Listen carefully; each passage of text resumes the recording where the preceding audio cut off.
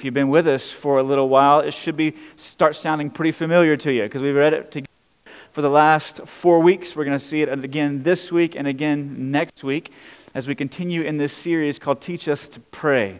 We've been sitting at Jesus' feet. Who better to learn from to pray than Jesus himself?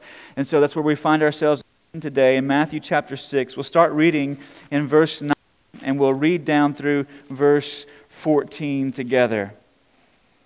Jesus begins in verse 9 and says, "Pray then like this, Our Father in heaven, hallowed be your name. Your kingdom come, your will be done on earth as it is in heaven.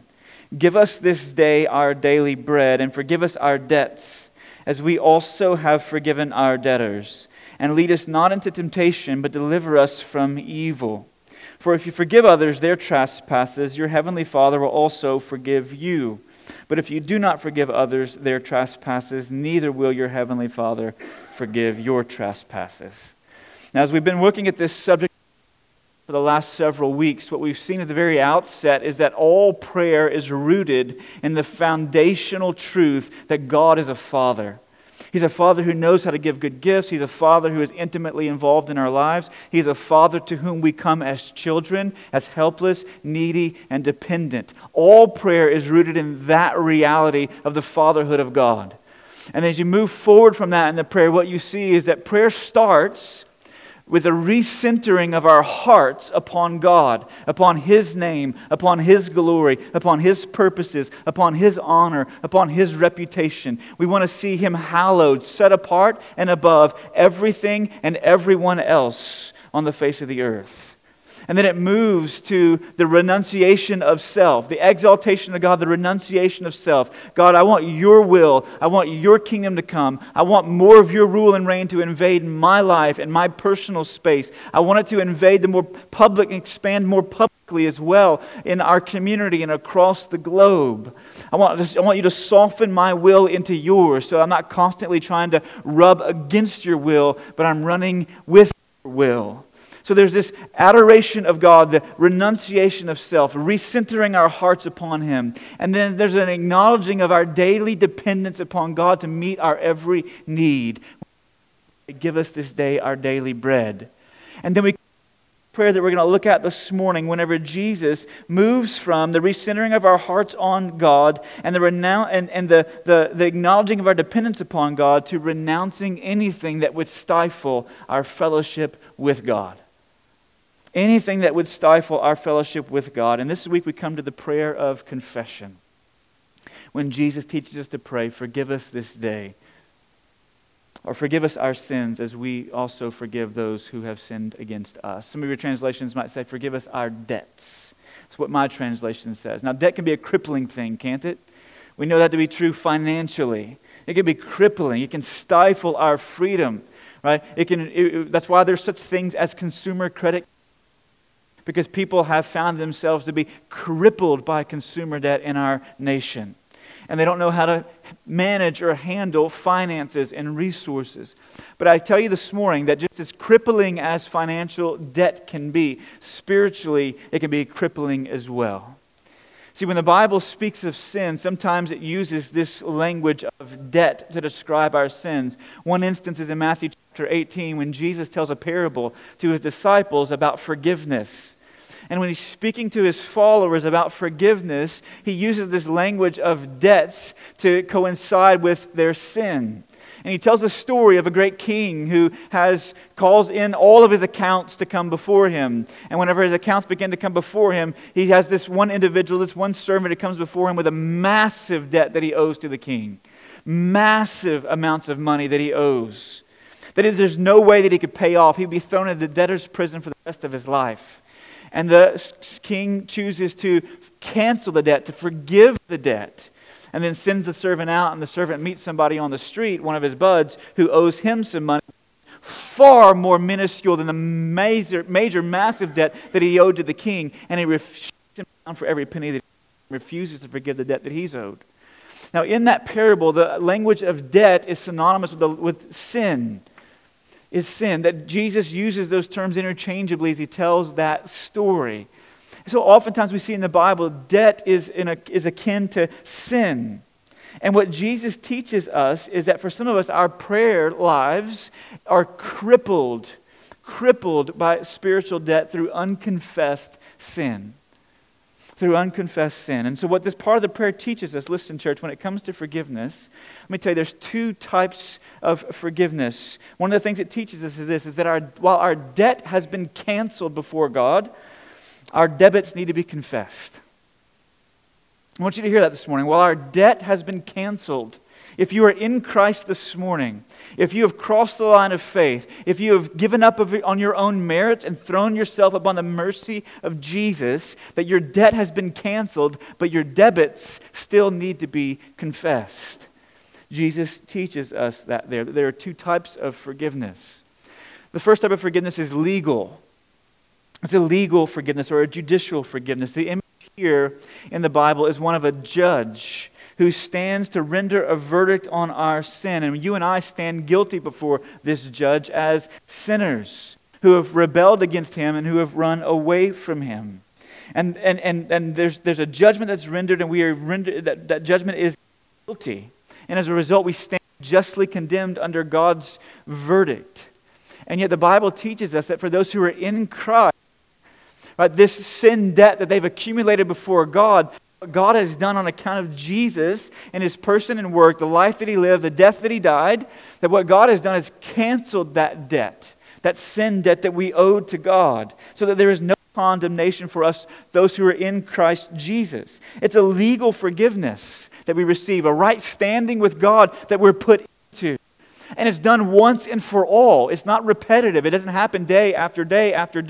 It is canceled fully, finally, and forever as we are forgiven of all sins that we have committed in the past, all the ones that we are committing in the present, and all that we will commit in the future.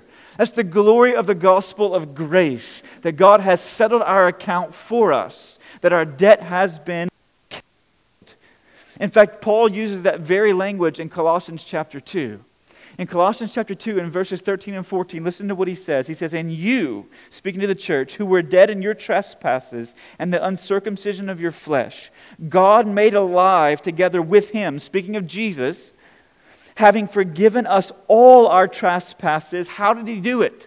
By, verse 14, "canceling the record of debt that stood against us with its legal demands. This He set aside, nailing it to the cross." See, Paul says that what we owed God on account of our sin, Jesus canceled by paying in full everything that we owed to God. Both a perfect life that we owed to Him and the punitive death that we owed to Him. Jesus paid it all and canceled the record of debt that the law held against us. He settled all of our accounts before God. And that is the good news of the gospel. That's the legal debt. That's legal forgiveness, judicial forgiveness. That's why Paul can say in Romans chapter 8, "There is therefore now no condemnation for those who are in Christ Jesus." For what the law could not do, he says, he goes on to say, as it's weakened by flesh, by our own desires to run and rule our own lives, that we never live up to perfect standards. What we could not do on our own accord, what we could not accomplish through the law, God has done for us. That is grace. That is grace. That's why John can say in 1 John chapter 1 verse 9 that if we confess our sins, He is faithful and just to forgive us our sins and cleanse us from all unrighteousness. We understand the faithfulness part, right? That God's faithful, He's loving, compassionate, tender, and kind. His heart is for us and not against us if we are in Christ. But how is it just? Here's how it's just. Because God, if you are in Christ this morning and you have brought your sins before Him in confession, that it is not just of God to require double payment for your sins. That they've been paid for once. And that's all that it takes. And your debt has been canceled. And while our legal debt has been canceled, church, listen, our legal debt has been canceled, our relational debt can be accumulated and debited on up day after day after day after day. See, there's a relational forgiveness that we experience with God as well, because He's not just a judge on a bench who is ready to render a verdict, but He's also a Father. You see, whenever our legal debt gets canceled, we are moved from the courtroom and into the living room with this relationship now with God as our heavenly Father, not God as our heavenly judge whom we tremble before, but a Father whose heart is for us and not against us. We can be assured that God would never treat us as we deserve because He treated Jesus as we deserve to be treated in our place. And so now we have this relationship and intimacy with the Father. We are adopted into His family. We become children, sons and daughters of God. And we're moved from the courtroom to the family room. And yet as children, listen, we can still do things that grieve the heart of God. We can still do things that grieve the heart of our Father. We can still strain our relationship with Him. And those things, those debits, need to be confessed so that we can be assured of God's forgiveness and His cleansing and the restoration of that relationship. We're not talking about the losing of your salvation. We're talking about your intimacy with Jesus. And as you walk with Him, as you enjoy Him, as you know Him as a Father, that's what we're talking about, to experience that renewed relationship and intimacy. And while legal forgiveness is dispensed once and for all at the cross by grace, through faith, and in Christ, this relational forgiveness is repetitive.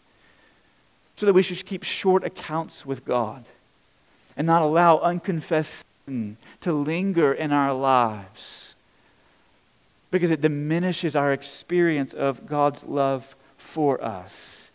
See, what you need to know is that as an adopted child of God, your sin can never dissolve your relationship with the Father, but it can strain that relationship with the Father. And what that usually results in is this, in your life and in mine.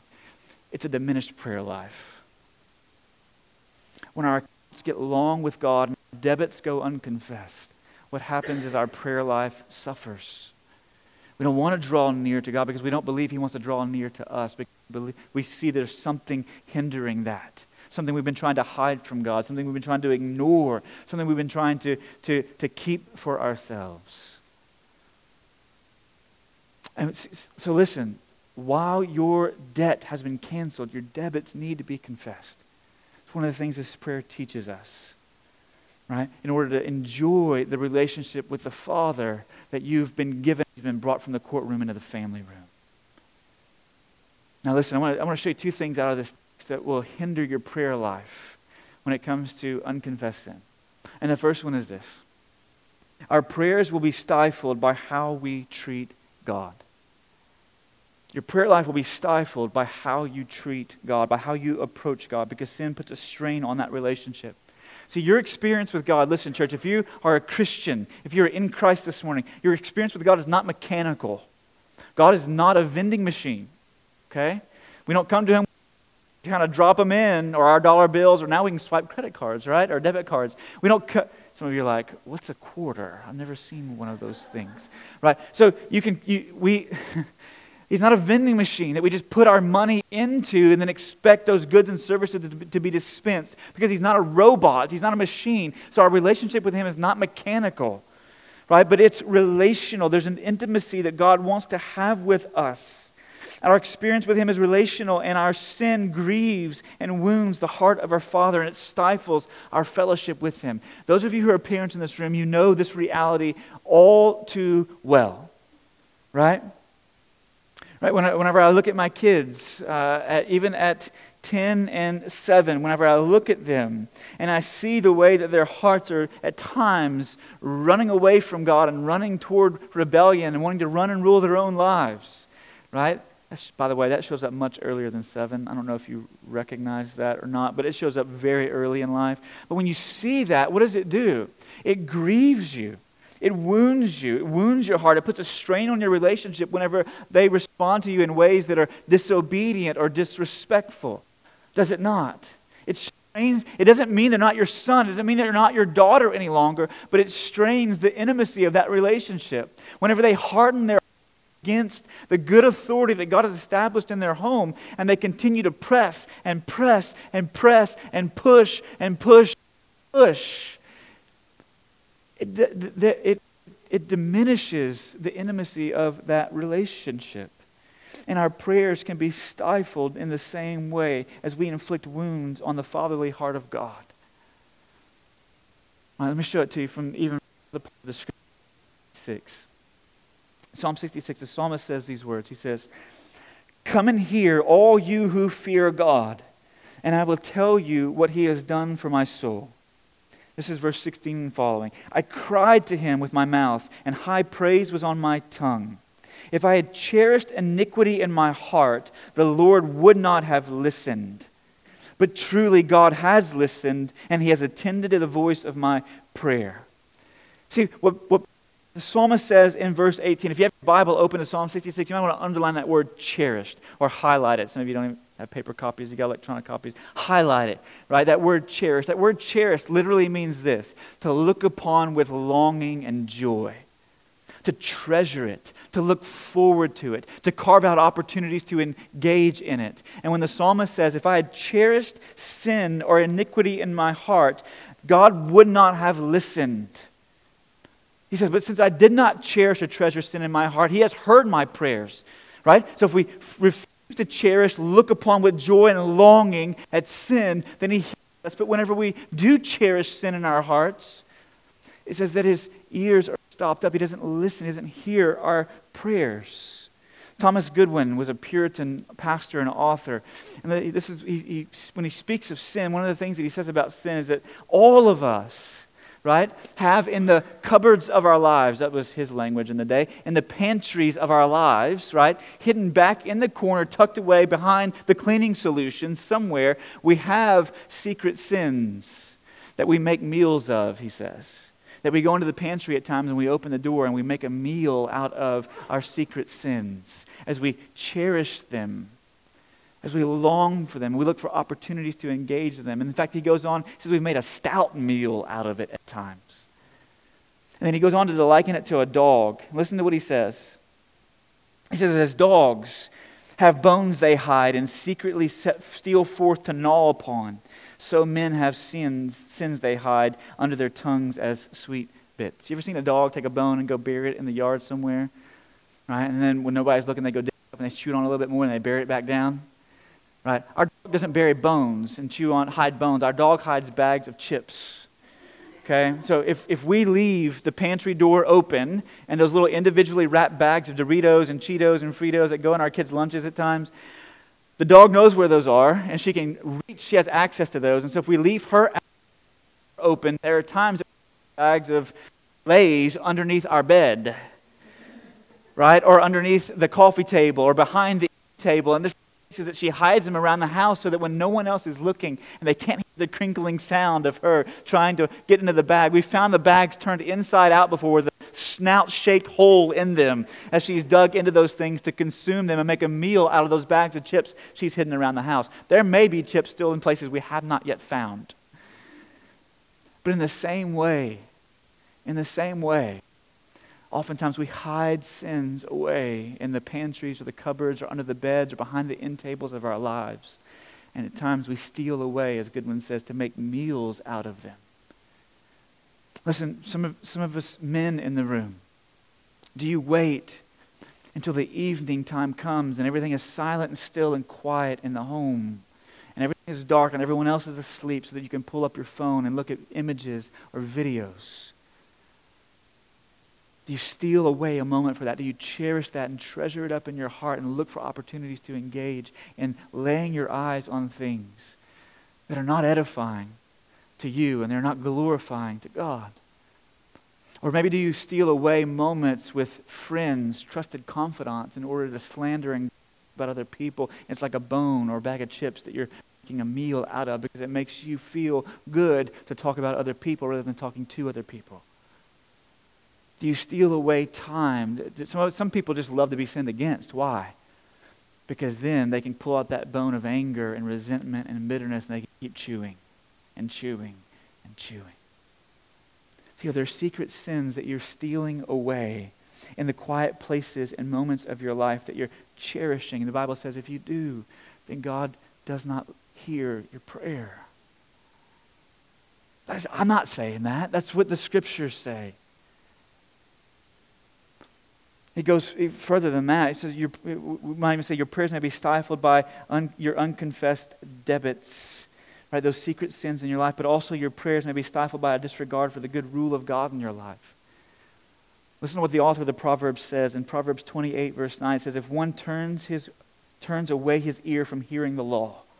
In other words, if you look at the law and says, I know what God has to say about this, but I don't really care what God has to say about this. I'm not really concerned as to what God has to say about this, or what God thinks about this, or how God has established and this, how life is supposed to work. If I turn my ear away from hearing, and oftentimes in the Bible when you see that word hearing, it also means heeding and walking in alignment with what you've heard. When you turn your ear away from hearing the law, the author of Proverbs says, even his prayer, even his prayer is an abomination.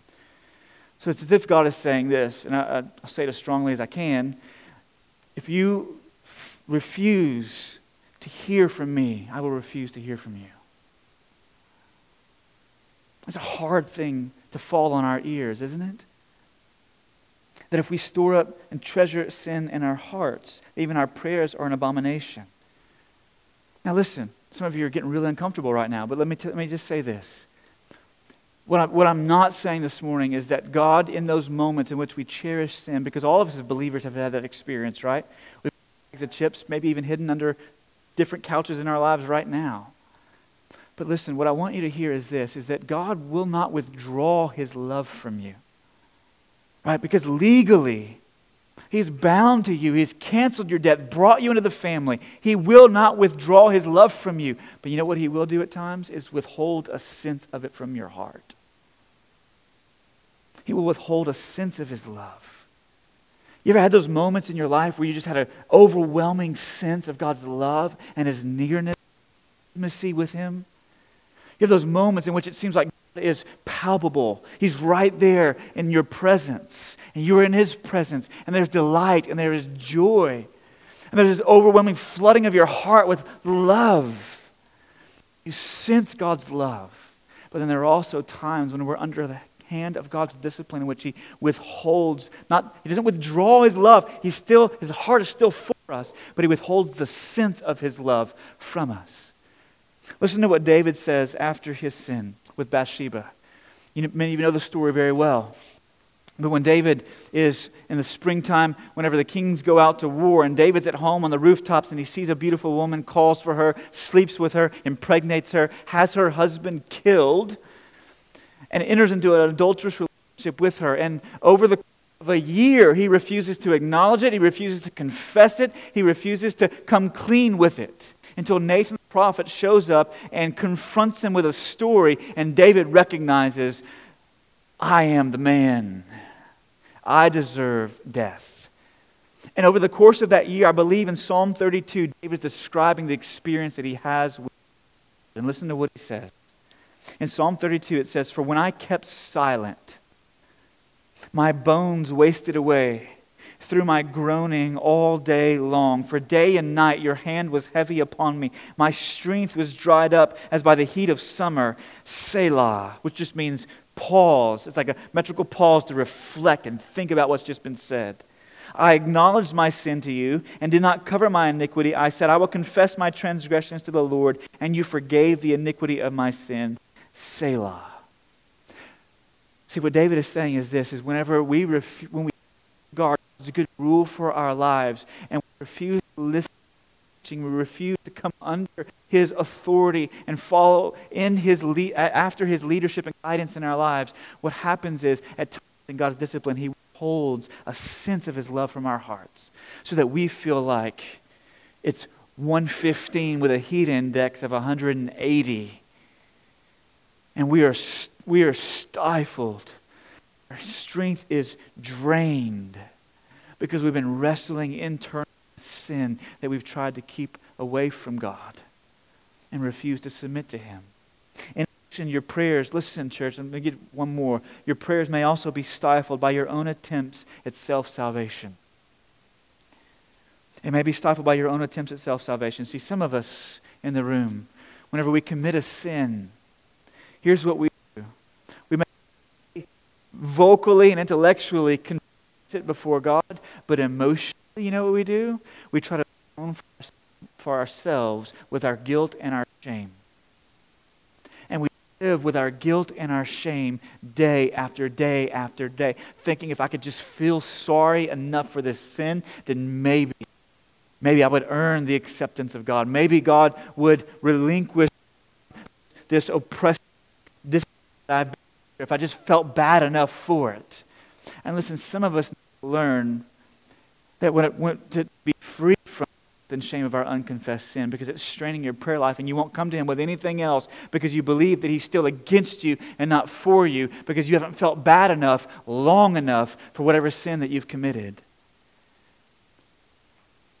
And it is stifling your prayer life.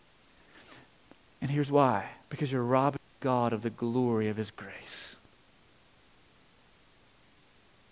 You're treating Him as if He's a vendor that you pay money to from, not as if He's a Father whose heart is for you and moving towards you.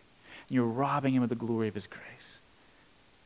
See, for some of us to have our hearts inflamed in prayer, we need to let go of our self-salvation projects and all the shame and guilt that we've been carrying for so long about things that we've done in the past and confessed before God, that we need to be free from that and forgiven for it. See, the way we treat God can stifle our prayers. And so listen, what we need to learn to do is to confess those debits on a daily basis and keep short accounts with God. And what does it mean to confess? To confess doesn't mean, listen, it doesn't mean this. It doesn't mean just you go, generally, God, I think sometime in the last 7 days I've probably sinned, and so I'm a sinner, would you forgive me? That's not what we're talking about, right? Before God, in confession of all known sin in your life, of those areas God's been placing His thumb, of those areas in which you've been under the conviction of the Holy Spirit, of those places in which you know right now that there needs to be an acknowledgement before God. And what confession means is this. It means to say the same thing. It means to agree with God about our sin. It means to agree with God that our sin, that debit that we've incurred, is a violation of His will. It is wounding His heart, and it is destructive in our lives. That it is not nourishing for us, but is actually diminishing to us.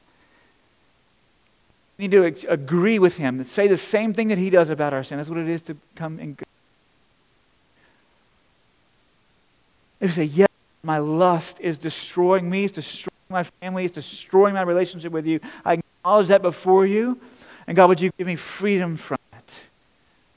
To say, yes, God, my greed, right, my materialism, the things that I've laid my eyes on this week, that my heart to want more and more and more and more and more and more and more. Destructive to me, and it's robbing you.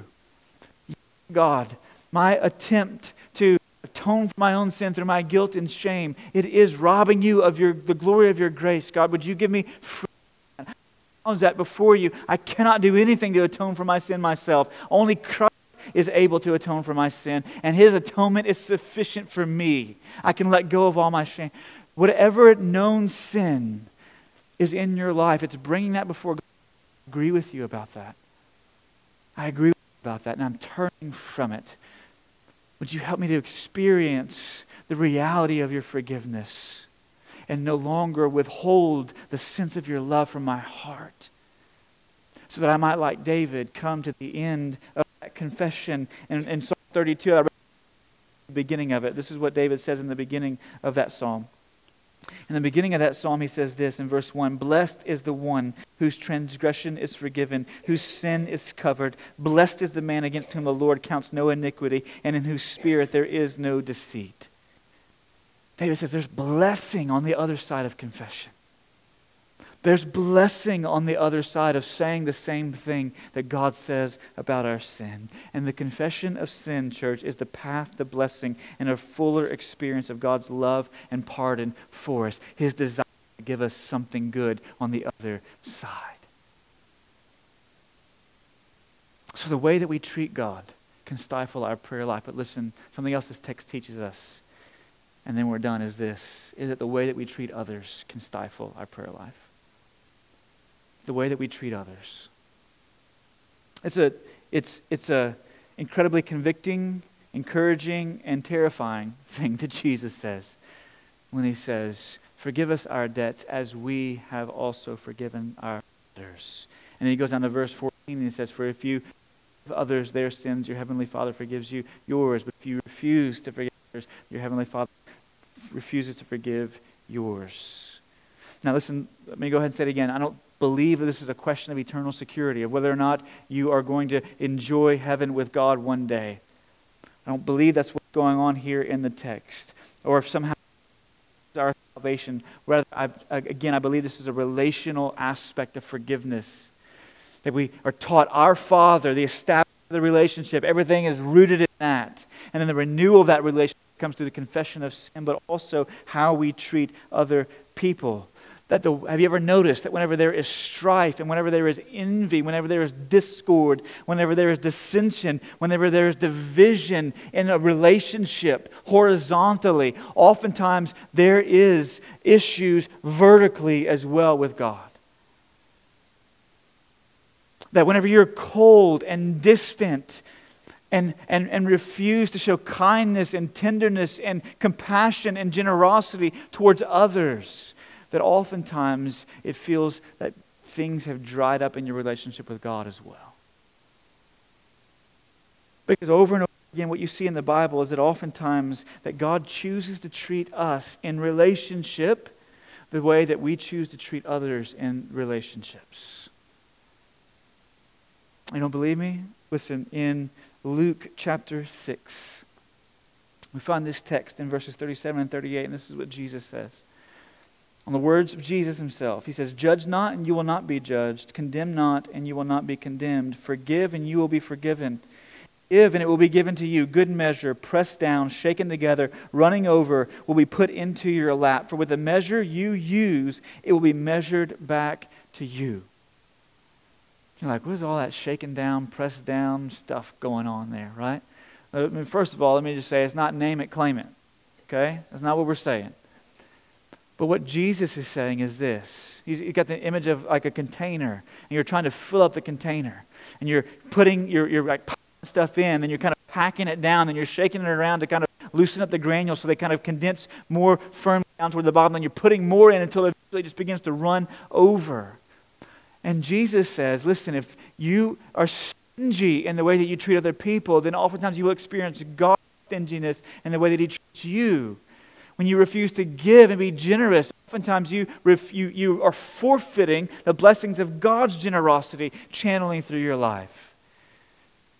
Right? There's this dynamic that God chooses to treat us oftentimes the way that we treat others. And when you're cold and you neglect others and you refuse to forgive others and you harbor envy and resentment and bitterness in your heart towards others, that your intimacy with God oftentimes is diminished, it is stifled, and it affects your prayer life.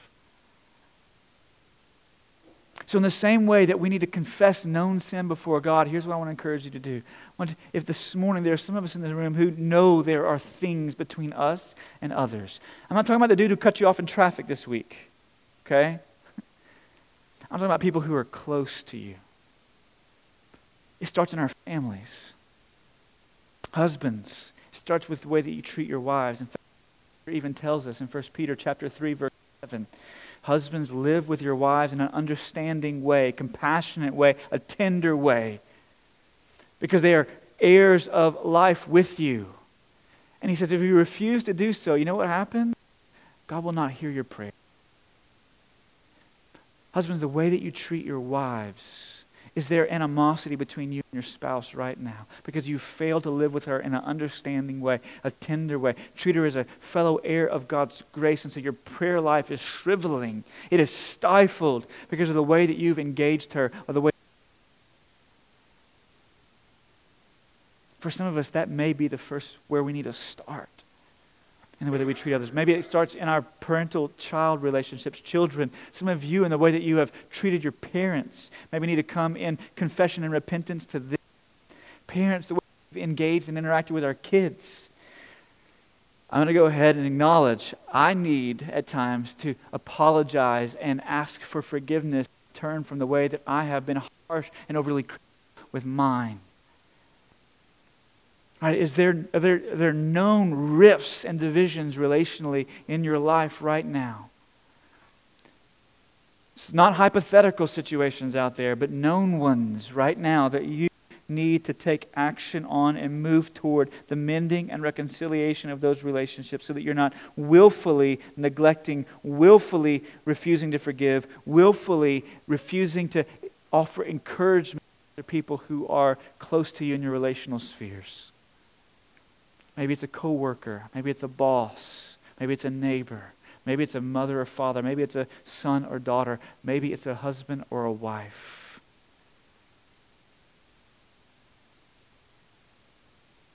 Are you refusing to withhold, are you refusing to dispense forgiveness? And so listen, as we close this morning, I want to just draw back to those two practical things. For some of us, for our prayer life to be inflamed, for it to be stimulated, we need to confess known sin, and we need to reconcile known severs. Places where relationships are severed. Places where there's division and strife. Where is that for you this morning? The band will come and lead us in song, and as we do, here's what I want to encourage you to do. Spend time this morning. Whether you sing a lyric of the song that we're going to sing together or not this morning, spend time asking God like David, God, would you search me and know me? Would you show me, would you surface up, God, anything that is in me, any desire, any motive, any action that's within me, to me. And then as you acknowledge those, agree with Him that yes, they are offensive to Him, they are destructive for me. And then maybe would you take time as well to say, God, would you show me if there are places where I am out of bounds horizontally in relationships that I need to move toward reconciliation? Because God,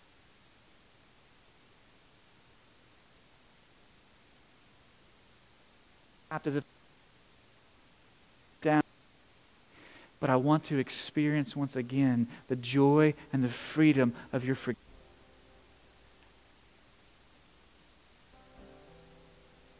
Listen, your debt was canceled, but your debits need to be confessed. Would you pray with me? Father, we come today. We thank you for your grace and kindness. We thank you for Jesus,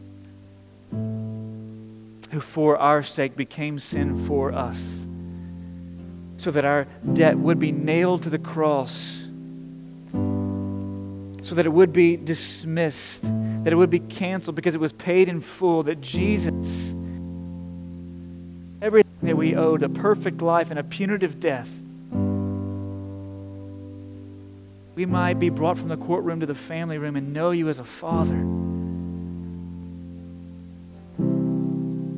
And may we continually confess our debits, the debits that we make every day.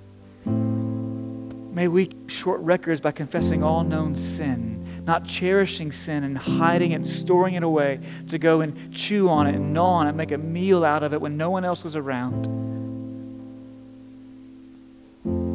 Not resist your rule in our life. Hear from you.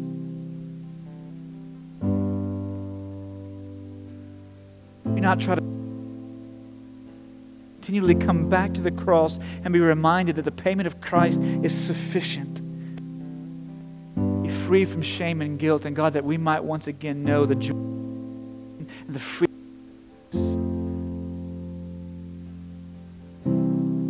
Wherever there's known sin, may we confess it, and wherever there's known strife and relationships, may we move toward mending, move toward reconciling. The first step, and not sit in pride waiting for the other person to move towards us, but may we in humility move towards them, acknowledging where we have been out of bounds, where we have sinned against them. We walk in mercy, knowing that vengeance is yours. Much better at dispensing justice than we are. Live in mercy. This morning, as we spend time in prayer, Father, may you reveal to our hearts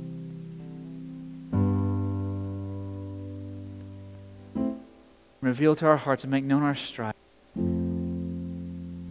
We might again walk in fullness and freedom. We pray it in Jesus' name.